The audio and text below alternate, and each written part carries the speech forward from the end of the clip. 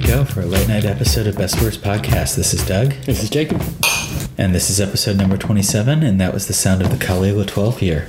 We're recording at 10:45 after we've been to the 48 Hours 2015 Grand National Final. Yeah, which was a terrific set of films, I thought. Man, the quality this year was fantastic. Yeah. Pretty much across the board, and it was hard to pick who was going to come out on top, actually. Definitely. I'd like to give a special shout out to my friends in T-Bulk, who did a incredible black and white film that was film noir? Sort of a film noir, not quite parody, but quite comic. And I was hoping to take out something, but not this year. But the Chess Club film that won was fantastic. Oh yeah, musical. And and Amanda Billing had a great performance in the number 2, and deservedly won Best Actress. That was for Tied, that. Wasn't it? Tied, yeah. Which and that was a more serious Sainsbury and Rocco Babbage, and and it's just such a great community of local filmmakers as well. And it's that one of the things that they spoke of is that guys like when the Chess Club won, they're like we know all your teams, and we followed you, and we'll be back next year. And that as a filmmaker, that's where I came from. So it's it means a lot to me to see that still going strong. And that's probably a good segue into the first film we're going to talk about. This is our 4th year. We should probably do the groundwork. Yeah. This is our 4th year now. No, 5th year, because 2011 was the first one. Yeah. So 5th year of doing a preview for the New Zealand International Film Festival. This is a strange one because we've built it up throughout the year with our New Year's program and our Cannes program, and a lot of those films are in the program, luckily enough. So if you want to hear us talk about Roy Andersson or the Duke of Burgundy again, you can go back and dig out those episodes from the closet, or you can hang out here. Now, last year, this went on Lumiere Reader that is not going to this year, but there's a number of interesting looking New Zealand films, not many dramas, only Deathgasm and Turbo Kid, which are actually both international. Both incredibly strange, both co-produced by Ant Timpson, both international co-productions, and then quite a few documentaries, many of which look promising. The most recent Kosa Boats film, The Price of Peace. One of my friends made a film on Philip Dadson, and even some shorts. There's Alex Duncan's new short, The Tidekeeper, in there.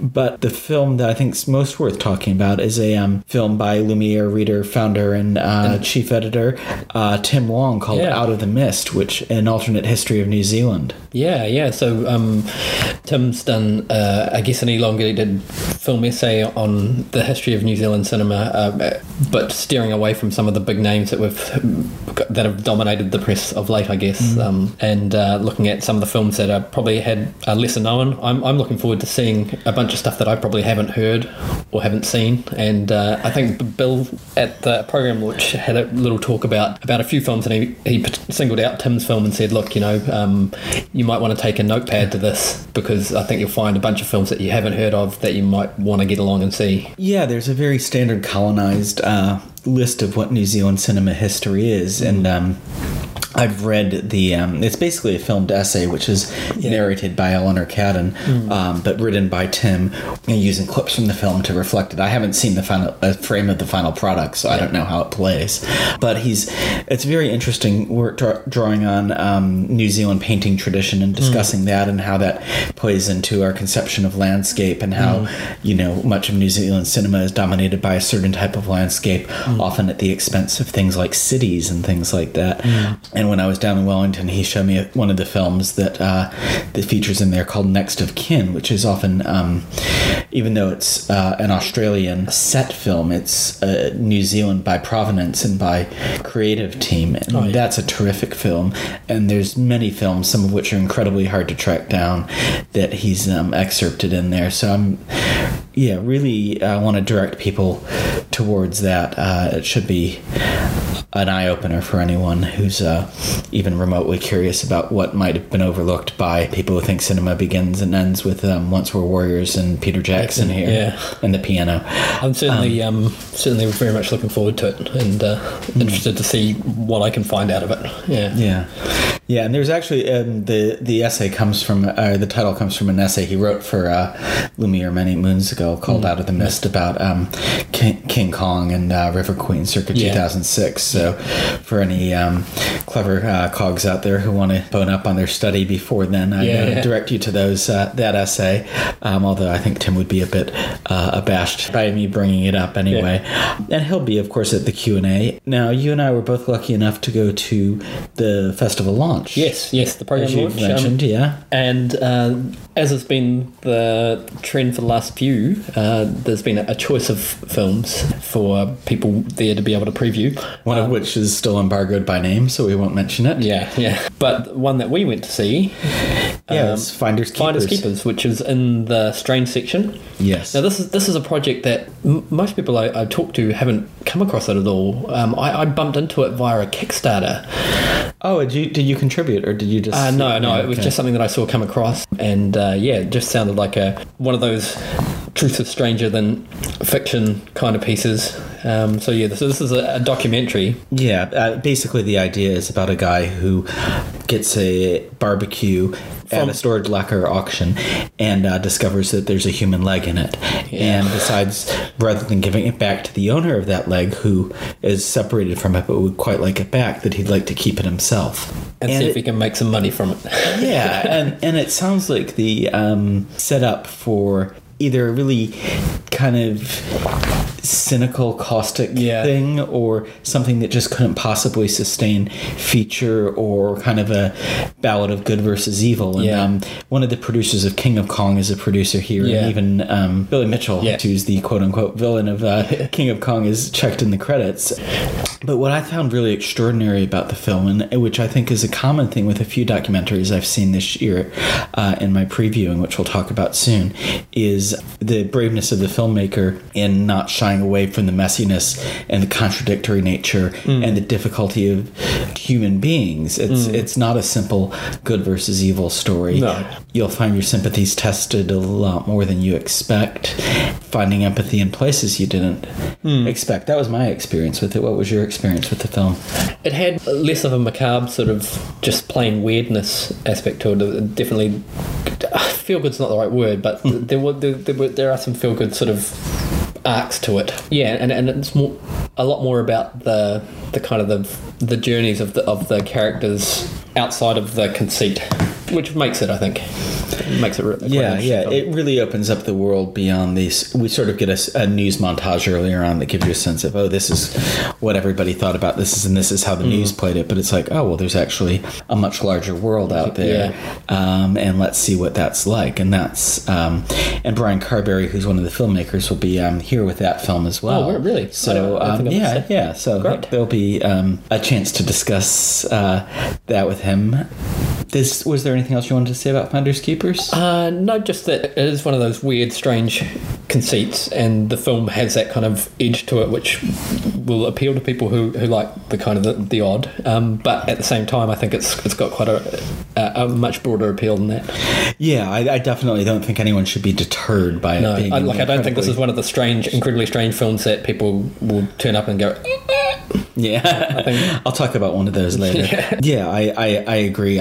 I think it could have easily been programmed in the main program, and I think, and it's not that gruesome. What the foot leg actually looks like is wisely held in reserve for a long portion of the running time, and the grotesquerie is backseated to the emotional honesty, which is a nice thing to have. So you saw some other docs? Yeah, I've seen quite a few, probably about a dozen films in the lead up to this. I did a bit of reviewing for the Sydney Film Festival as well. Oh, okay, yeah. And so I saw some that way. But then I've been reviewing some other stuff in the lead in for it, and there'll be a big piece on Lumiere, and I don't want to go through all of those films. No. But I did want to highlight a few that are really special films that might slide under the transom.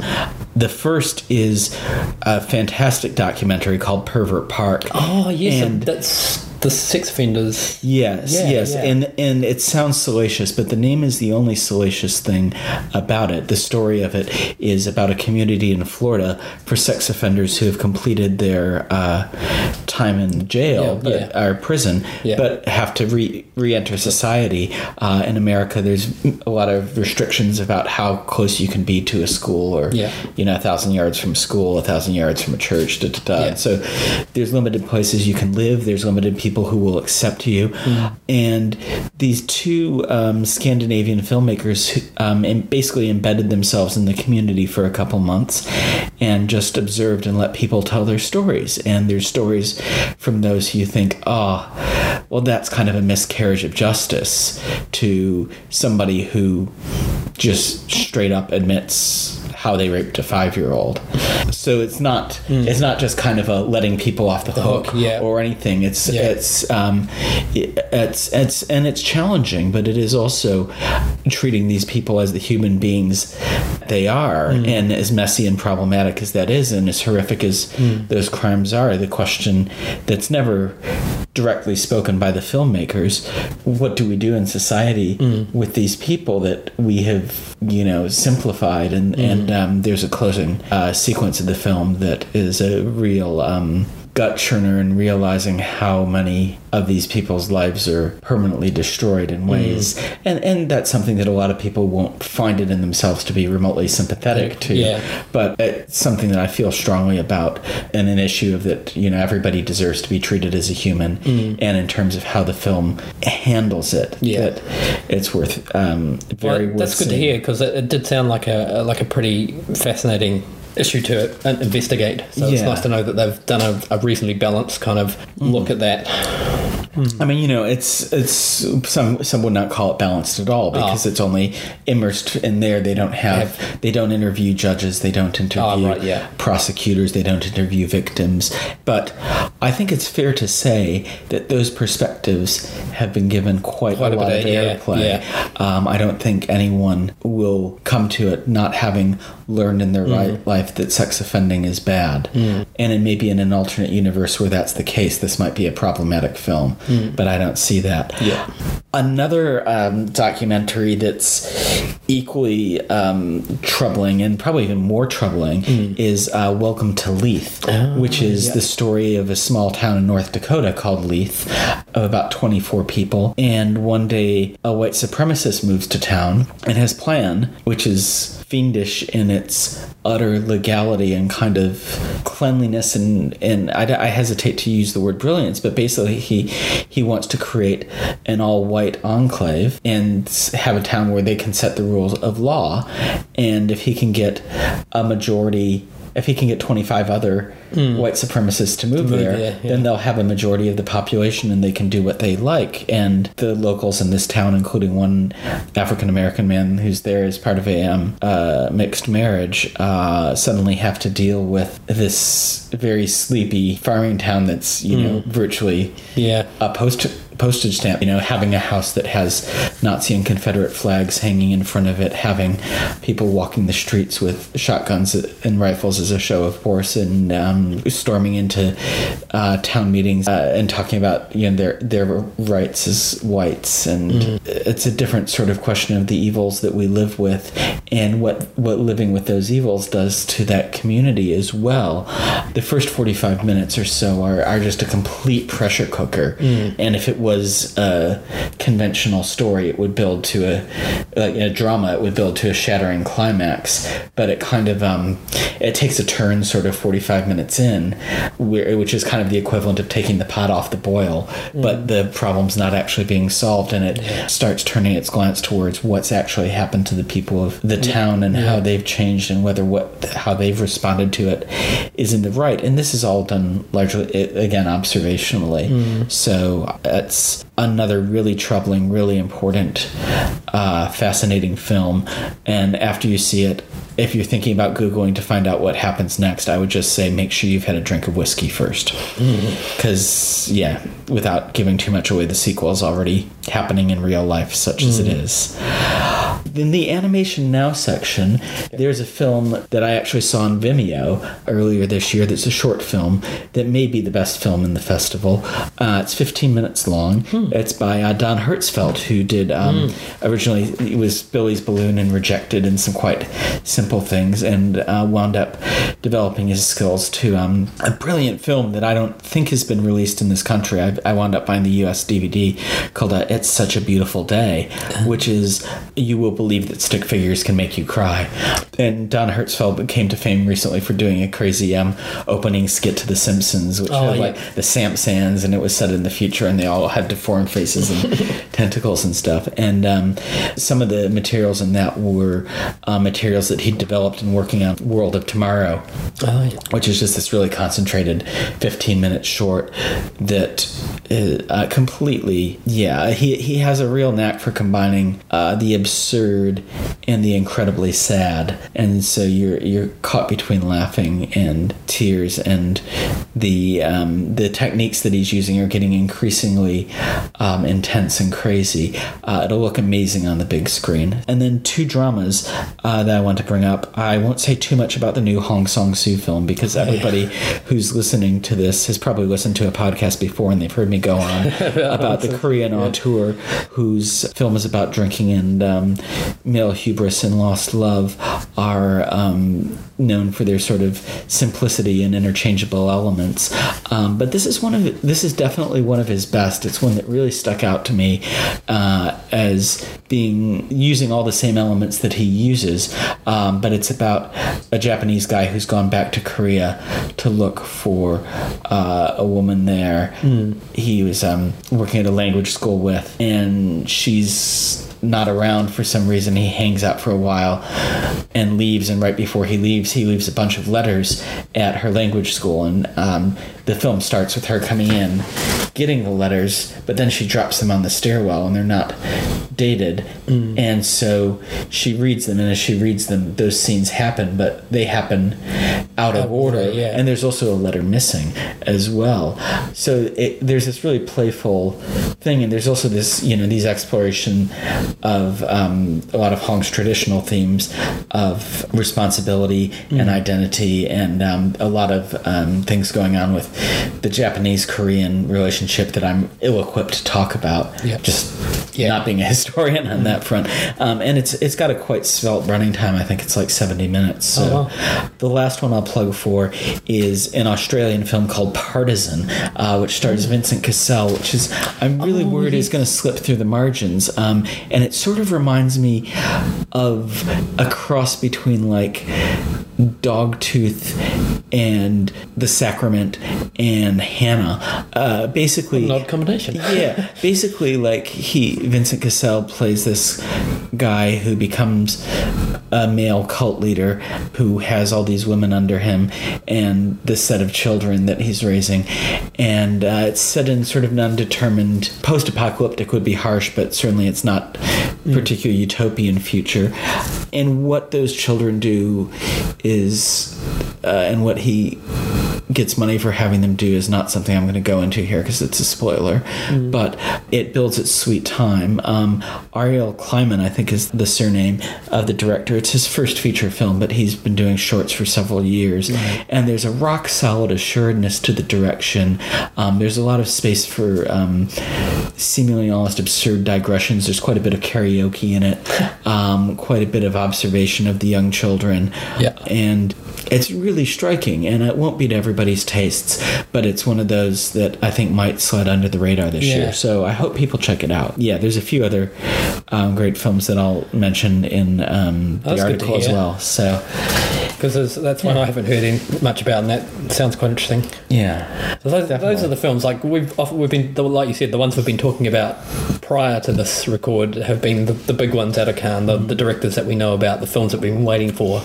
But often in the festival, it is the ones that you that you just read in the brochure or read online and go, what is this? I've never heard of this person or this place. Yeah, and that's something that's really a bit frustrating in a way, because so many of the great discoveries and great experiences are having something that's so much above your expectation. Yeah. But, when it comes to narrowing it down, and I know that, both of us are probably going to have relatively circumscribed things this year. Me, because I'm partially out of town, you because, the way the review tickets are going and stuff.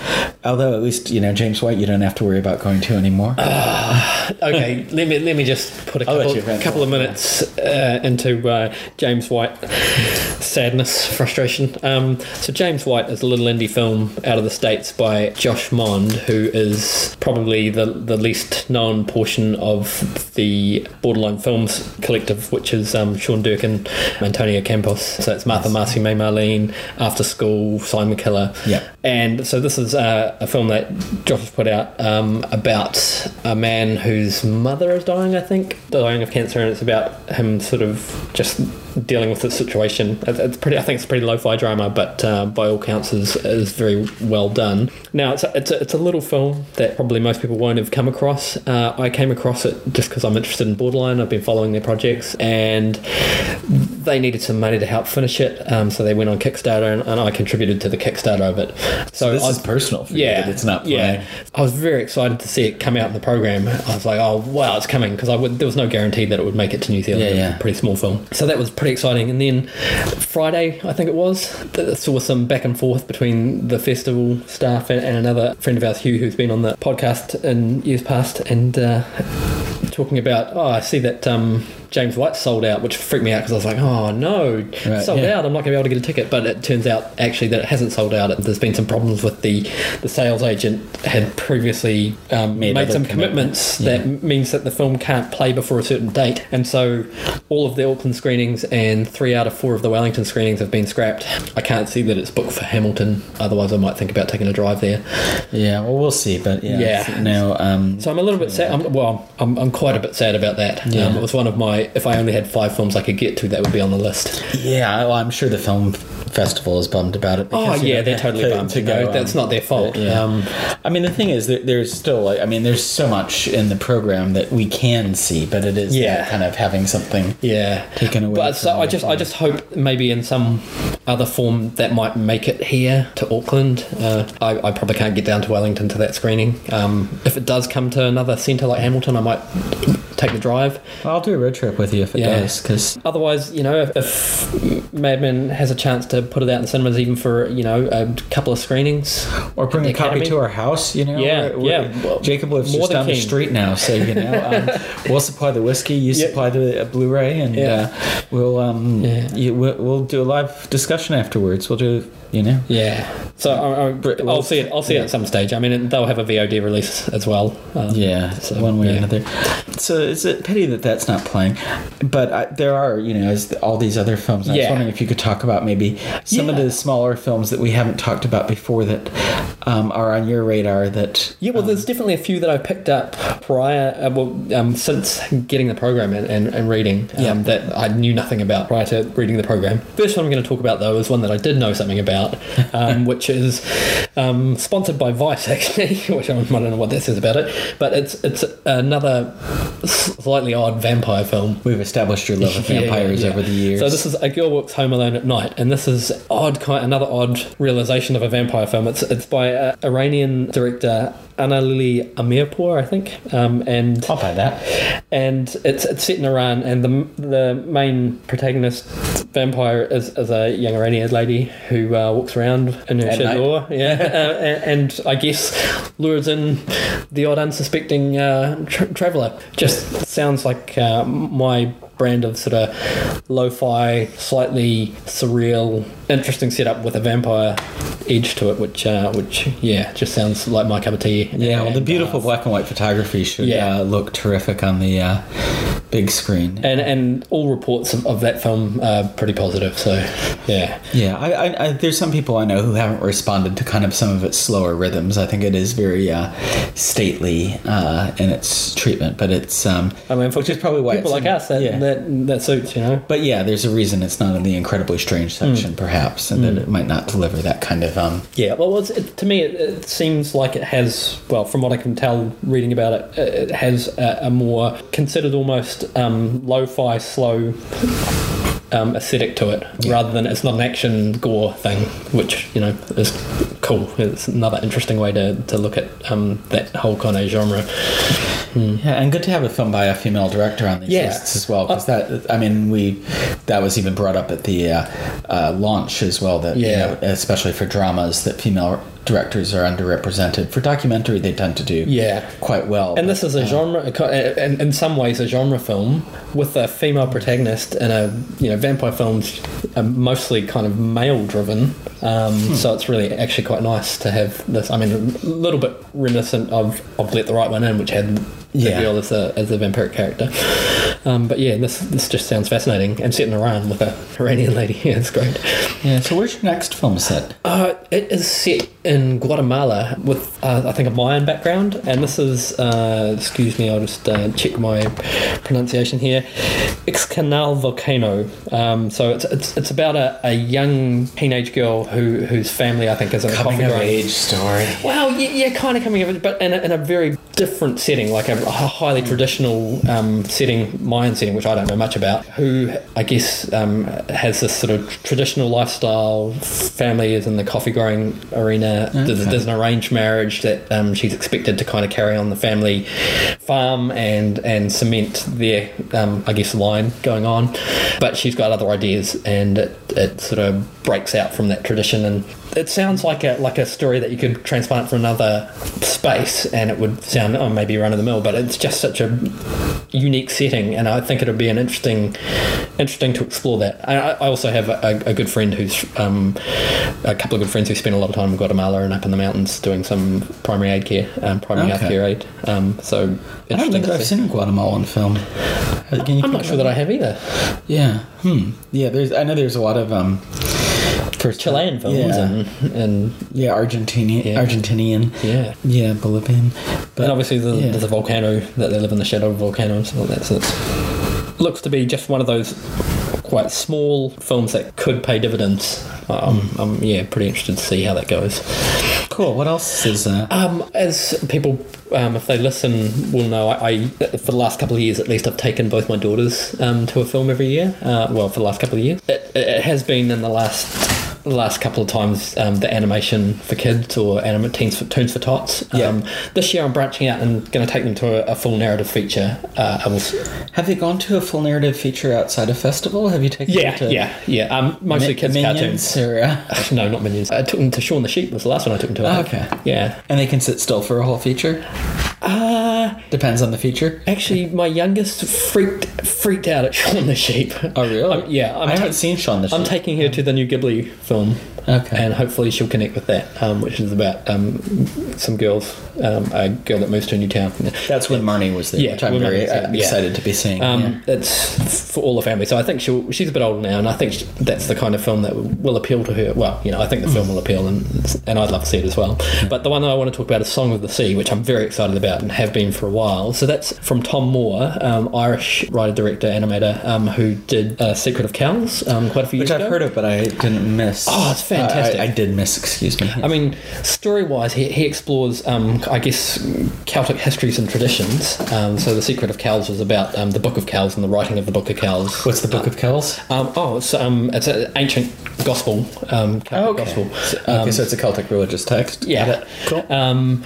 And built up a monastery ages ago, and it has a bunch of sort of, I guess, tradition around it and stories around it. And so he sort of animated that, a narrative story out of that, with a bunch of kind of surreal and slightly folktale kind of stuff woven in. So this one, Song of the Sea, is about a brother and sister, I think, and brings in the folklore of Selkies, which are a Celtic folklore creature that on land can be a person, but in the sea they turn into a seal. Have you seen The Secret of Roan Inish? Yeah. Yeah, okay. And those are selfies, right? Yeah. Okay, got it. And so this is another animated thing. Now, the thing is with, at least from The Secret of Cows and what I've seen of Song of the Sea, his animation is really rich and vibrant in colour, but very different from any of the Ghibli stuff or any of the Pixar stuff. Right. Very distinct colour, lots of Celtic patternings, a lot of movement, spiral motions and things like that, those kind of typical Celtic patterns. And Secret of Kells had a lot of oranges and greens. This has got a lot of blues because of the sea and stuff, but it's a very, very distinct visual palette. And I'm taking my elder daughter to see that. Now I'm thinking I should go to see it. Yeah, it's had mixed reports from overseas, but definitely some people who have really loved it. But regardless, I want to see it. And when I saw that it was on, I thought, actually Emily would really love that, I think. So cool. I'm really excited to see it with her. Yeah. We'll have to invite her along for an special episode. Yeah, or I can just record her and check it in. Cool. So that's going to be exciting. So that's Song of the Sea, and if you want to look at some animation that's different from all of the other animation that you've been seeing, then I'd highly recommend seeing Tom Moore. Cool. And now for one you won't be taking your kids to. No, this one is The Club, which is Pablo Larraín, who people may remember is a Chilean director who did No. I don't know if that's the most recent. It is. I think it's the most recent one. Tony Manero? Tony Manero. Yeah, Tony yes. Manero. I didn't see Tony Manero, but I did see No. So No was the one about the plebiscite. Gail Garcia Bernal as an advertising executive, and they had to vote for or against the dictatorship. Yeah. He does some quite political and quite he gets into controversy in his local kind of area in Chile. So this one, The Club, is digging into some of the not so clean laundry of the Catholic Church, right? Because I guess Catholicism is big in South America, and he's looking at a bunch of, I don't know if they're ex-priests or just priests who have been shifted out of their parishes for various reasons, and I guess the classic things people think about that I've definitely heard of from Catholic friends is for child molestation, right. and sexual things where a priest gets caught out for something, and instead of sort of it being dealt with in a really harsh way, the church kind of hushes it up and moves them on to another country or somewhere in the remote countryside. And so this is about a bunch of priests who have been moved on. And so it's a narrative feature. It's probably going to be a little bit prickly. It sounds that way. He's got a great visual sense as well as kind of a really interesting way of. I know it premiered at Berlin, and I think it won some awards there. Yeah, I'm hoping it'll come back because it doesn't work quite nice with my schedule, but it looks like strong tea. Although I never got around to seeing what was that. Again, that's not Calvary. It's not a big name. Similar. Oh yeah, actually, I quite enjoyed Calvary as well. Yeah. That's the one with Brendan Gleeson. Yeah. Anyway, and you have a fifth film as well. Who's actually by one of my least favorite directors, but maybe I'll bring that up. Andrei Konchalovsky. Yeah. So this is one called The Postman's White Knight. And so this is a Russian film. Mm-hmm. Now, Andrei Konchalovsky, people might know as the director of such art house classics as Tango and Cash. And also House of Fools, which was a insane asylum piece set in Russia, starring Bryan Adams as Bryan Adams. One of the inmates would have these fantasies about Bryan Adams. As you do. I actually wrote program notes for that film in the 2002 Portland Film Festival before seeing it, and then I went to see it because I got a free ticket to see it for writing the press notes. And I think I explained Konchalovsky's intriguing career choices than that, but and I couldn't make it more than 20 minutes because it was crazy people. He's also done a recent 3D version of The Nutcracker, which is supposed to be a famous debacle. But he also was involved with scripting.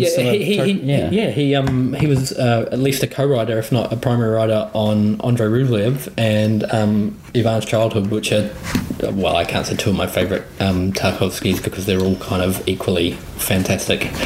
Yeah, and there's only 7. So so he was involved in Tarkovsky magic, which is pretty impressive. But this is at least a Russian film. This is set in some small island quite far north, which has white nights. Which, if you're not sure what that is, did anyone see Insomnia?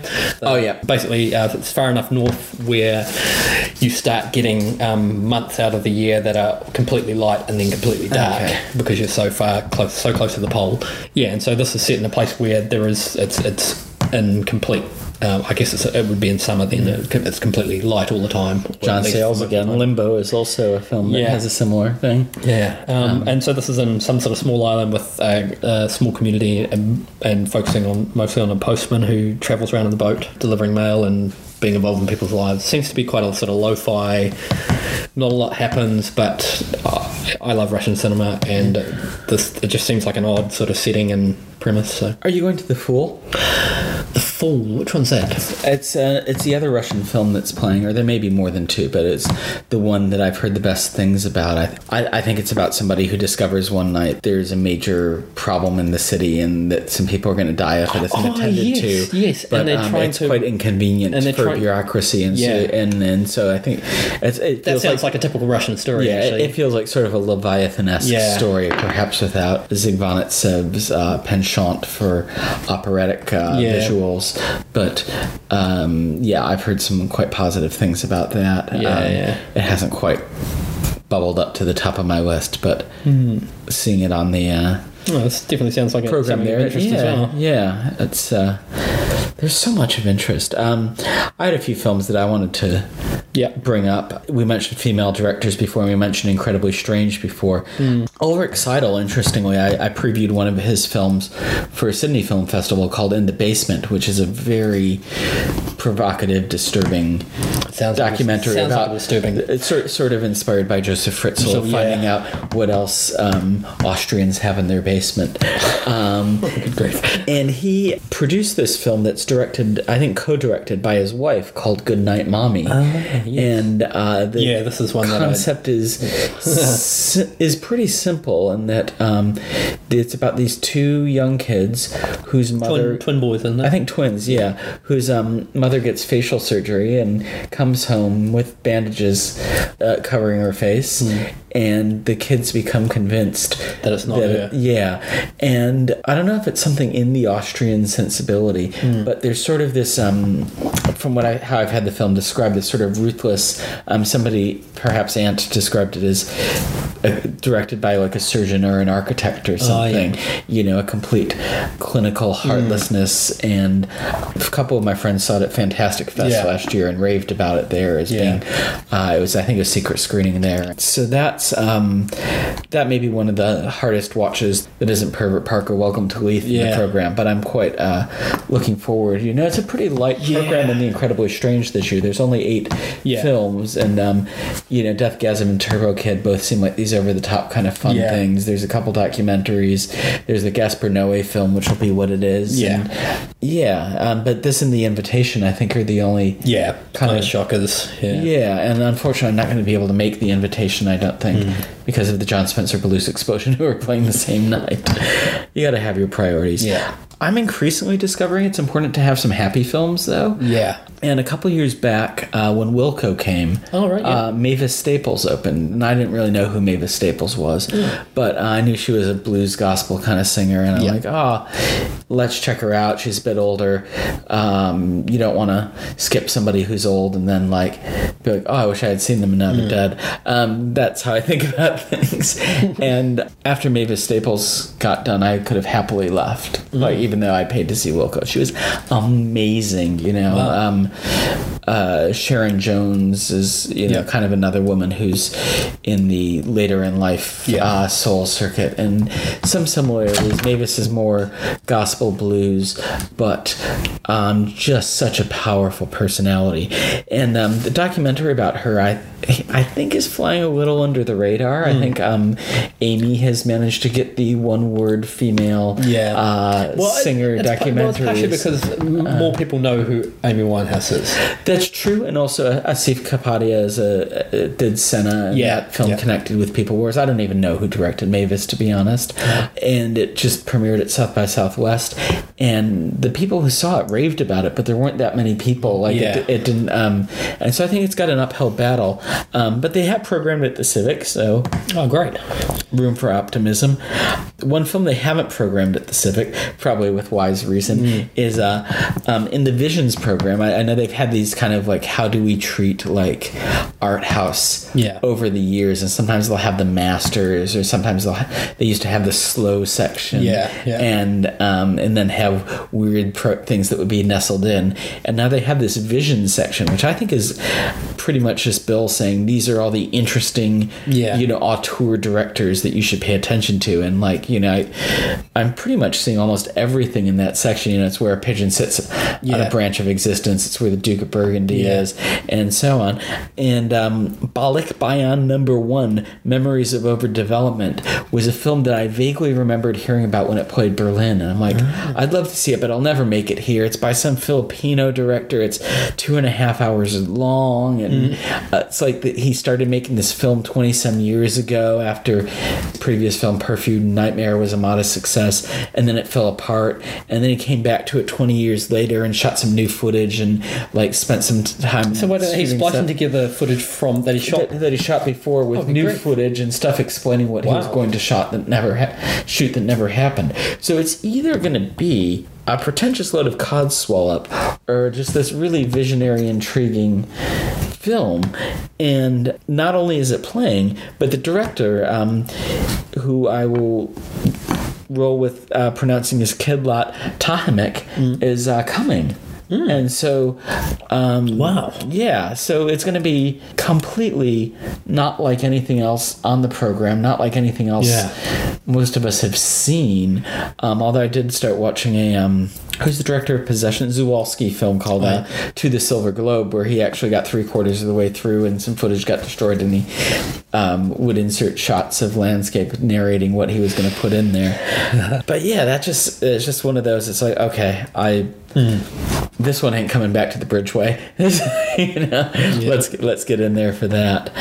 Another guest is Turner Ross, who he and his brother are filmmaking partners, and they've got a couple of films in this, haven't they? They have 2 films, and their previous film I heard about a couple of years ago, and again, it's a proud Brit Best Worst podcast tradition that we butcher names, so I'll pronounce it Chupatulas. Was a low-key indie drama that I think was set around New Orleans that they'd made, and I'd heard really good things about it. I think Oscilloscope released it in the States. And they have a pretty good... I've seen the name before. And they have a new film called Western, which is a border romance, border being between Texas and Mexico, which will make it an interesting companion piece with Cartel Land, which is the other border piece that's playing, which I've seen is quite good and worth seeing. I think it might be like kind of not necessarily Dardennes in style, but in terms of like non-professional actors and stuff like that. But Cartel Land's a doco, Cartel Land is very much doco. And so, I'm definitely seeing Western as well. Western's on my list, and and you can see both of their films, and Turner Ross will be at both of them. Oh, great. And the last one, I didn't write it down, but it completely eluded me when I looked through the booklet, but this is an Ant Timpson recommendation that I've seen backed up, is a documentary called Peace Officer, and I feel like a lot of the documentaries that I've seen so far that involve law enforcement or strong issues have been really standout, and this is by I can't remember who it's by. The director's coming, but it's about an older man who founded a department in the Baltimore police, perhaps. I'm really stretching. I should have looked at this before. Suffice it to say that it gets into some hardcore issues about the militarization of police in the United States, and how this group that this one man created, he's now trying to dismantle because it's become essentially this almost paramilitary organization instead of what law enforcement was meant to be, which is peace officers. And that's a topic that's getting a lot of play this last couple of years because of Ferguson and other such. Yes, it's quite topical. I mean, Welcome to Leith is another, and Cartel Land is also. You have a militarization of a populace. You have a militarization of the police. You have these deeply divided racial boundaries in the states. I watched an interesting YouTube video from a guy that I think he goes around talking in places about the militarization of police and some of the negative consequences. He's Israeli and I think he was in like a peacekeeping force, but his dad trains. A lot of US police forces get sent over to get trained by the Israeli military. Israel. Yeah. And so he's come over to the States and he's kind of talked to his dad about it and going, look, I really don't think this is a great idea.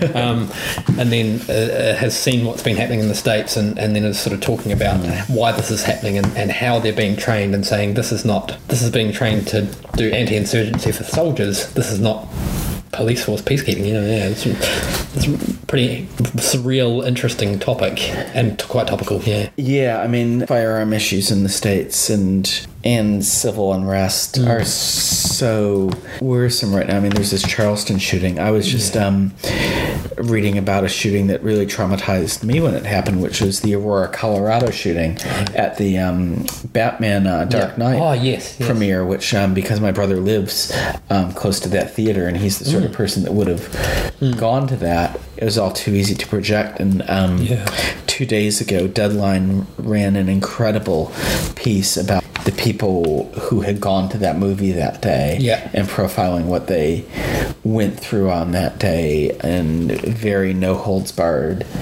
detail. And the one detail that I think may never leave me is about a woman who survived, who was shot and whose intestines fell out, and she literally pulled them back, scooped them back in as she was fleeing the theater. And I made the mistake of reading the comments, and this is the guy who did this, like, bought Full Metal Jacket shells deliberately because he knew people would duck behind seats. And so he bought shells that would go through the seats. Oh gosh. And he bought everything he used legally. Every single thing. And you have these people in the comments being like, well, if he had just there's no point in banning things because if somebody's a criminal, they'll get it anyway. And it's like, well, can't we at least try? And it's like, and if everybody had guns there, it would have been, somebody would have shot him. And it's like, well, it's in the dark. He threw tear gas. Like, the odds that, like, a room of fully trained people, it's just these insane, they're not even arguments. They're just... So one thing that I like about some movies that I've seen outside of the States, admittedly, where, like, things like, say, Lock, Stock and Two Smoking Barrels, is a particular one that comes to mind, and also A Bittersweet Life, the Korean revenge flick, where there's a point made... I don't even know if it's purposely being made, but it is a humorous thing how difficult it is for them to get a gun. They have to go through some convoluted means of contacting the right person, arranging to have a sort of secret meet, and then go through and pay, and they don't really know what they're doing. It is something that and I did notice, to bring it full circle, I did notice a few films in the 48 tonight that had used guns sort of quite readily, and I always bristle when I see, like, people in New Zealand making films that have guns flying around, because they're really not that common.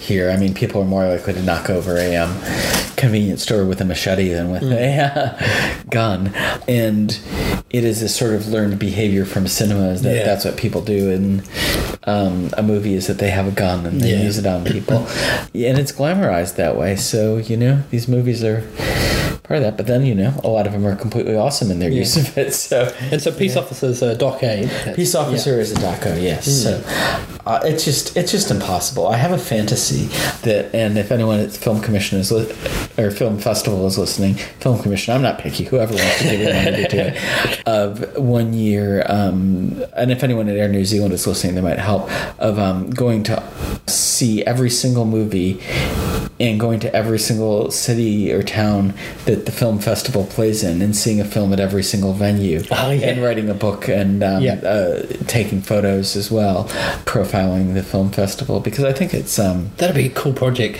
Film festival people, that'd be a cool project to profile to follow the film. It could be a TV show. That I would happily have it be a TV show. Whatever, whoever wants to fund it. I'm really not picky.